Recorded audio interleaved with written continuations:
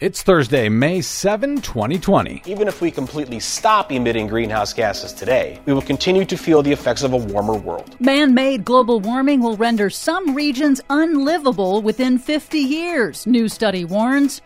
Siberian forest burning at rates not seen in 10,000 years. Who saw it 10,000 years ago? Plus, it looks like something out of a horror film with a name to match. Murder hornets. Yes, murder hornets. Giant invasive bee-killing hornets confirmed in the United States. All of those stories and more straight ahead from BradBlog.com. I'm Brad Friedman. And I'm Desi Doyen. Stand by for 6 minutes of independent green news, politics, analysis, and snarky comment. These hornets grow up to 2 inches long, roughly 5 times the size of a bee. The mandibles, they're very, very sharp. I mean, that's what they use to decapitate bees, and then they'll mash up the thorax into a meatball, they call it, and fly it back to feed to their larvae.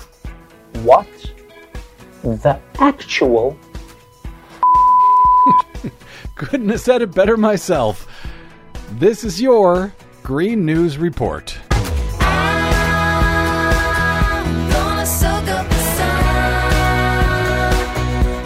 Okay, Desi Doyen, I think at this point, Mother Nature is just trying to tell us to get the hell out of here or something. I mean, this is insane. Murder hornets, really? Yes, a global pandemic, a plague of locusts. If you didn't have murder hornets on your apocalypse bingo card, you can be excused. I guess. It's a giant invasive species of hornet from Asia, nicknamed murder hornets. It has somehow arrived in the United States. Great. With 4 confirmed sightings in Washington state. These hornets grow up to 2 inches long, roughly 5 times the size of a bee. And in Japan, where they originate, they reportedly kill up to 50 people each year. They're giant stingers capable of piercing a beekeeper's suit. While its sting is dangerous for beekeepers, it is a much bigger threat to honeybees that are crucial to the U.S. food supply. Just a few hornets can slaughter an entire honeybee hive in just hours.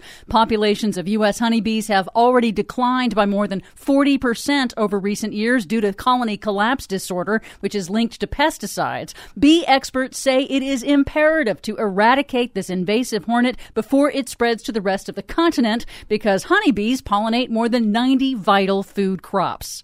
I swear to God, if the murder hornets are responsible for my tomatoes not fruiting so far this year, I'm going to murder those hornets. Okay.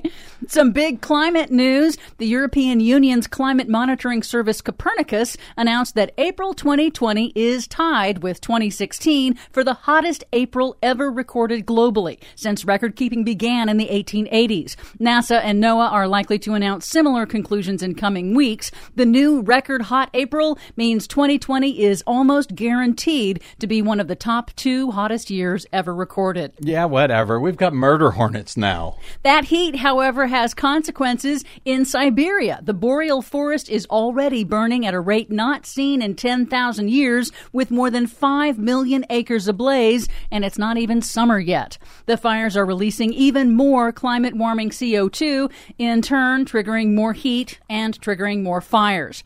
In the Amazon rainforest, experts warned this week that because of drought and a 50% increase in logging over last year, the Amazon is on course for a severe fire season.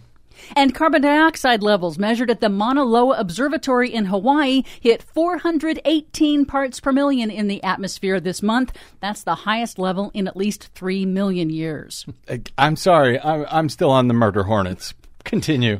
A disturbing new study warns that because of man-made global warming, many densely populated parts of the world could be too hot for humans within the next 50 years. The researchers warn that unless governments act to transition away from fossil fuels, the world's habitable climate zone, in which humanity has thrived for 6,000 years, will shift so much by 2070 that 3 billion people will either have to move to cooler regions or adapt to extreme heat conditions. That shift will also bring water shortages, crop failures, and extreme heat waves that could trigger mass migrations. The biggest projected population growth is expected to be in regions that will see the greatest increase in dangerous heat. Uncle. Finally, some good news. Big Oil's net zero club is getting bigger, at least in Europe. On Tuesday, the French multinational oil and gas giant Total said it is joining European oil companies Shell and BP in setting an ambitious target to reach net zero emissions by 2050.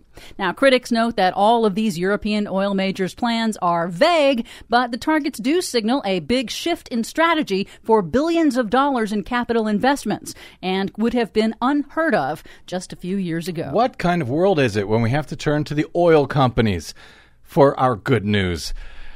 For much more on all of these stories and the ones we couldn't get to, believe it or not, check out our website at greennews.bradblog.com if you dare. Find, follow, and share us planet-wide on the Facebooks and the Twitters at Green News Report. I'm Brad Friedman. And I'm Desi Doyen. And this has been your Green News Report.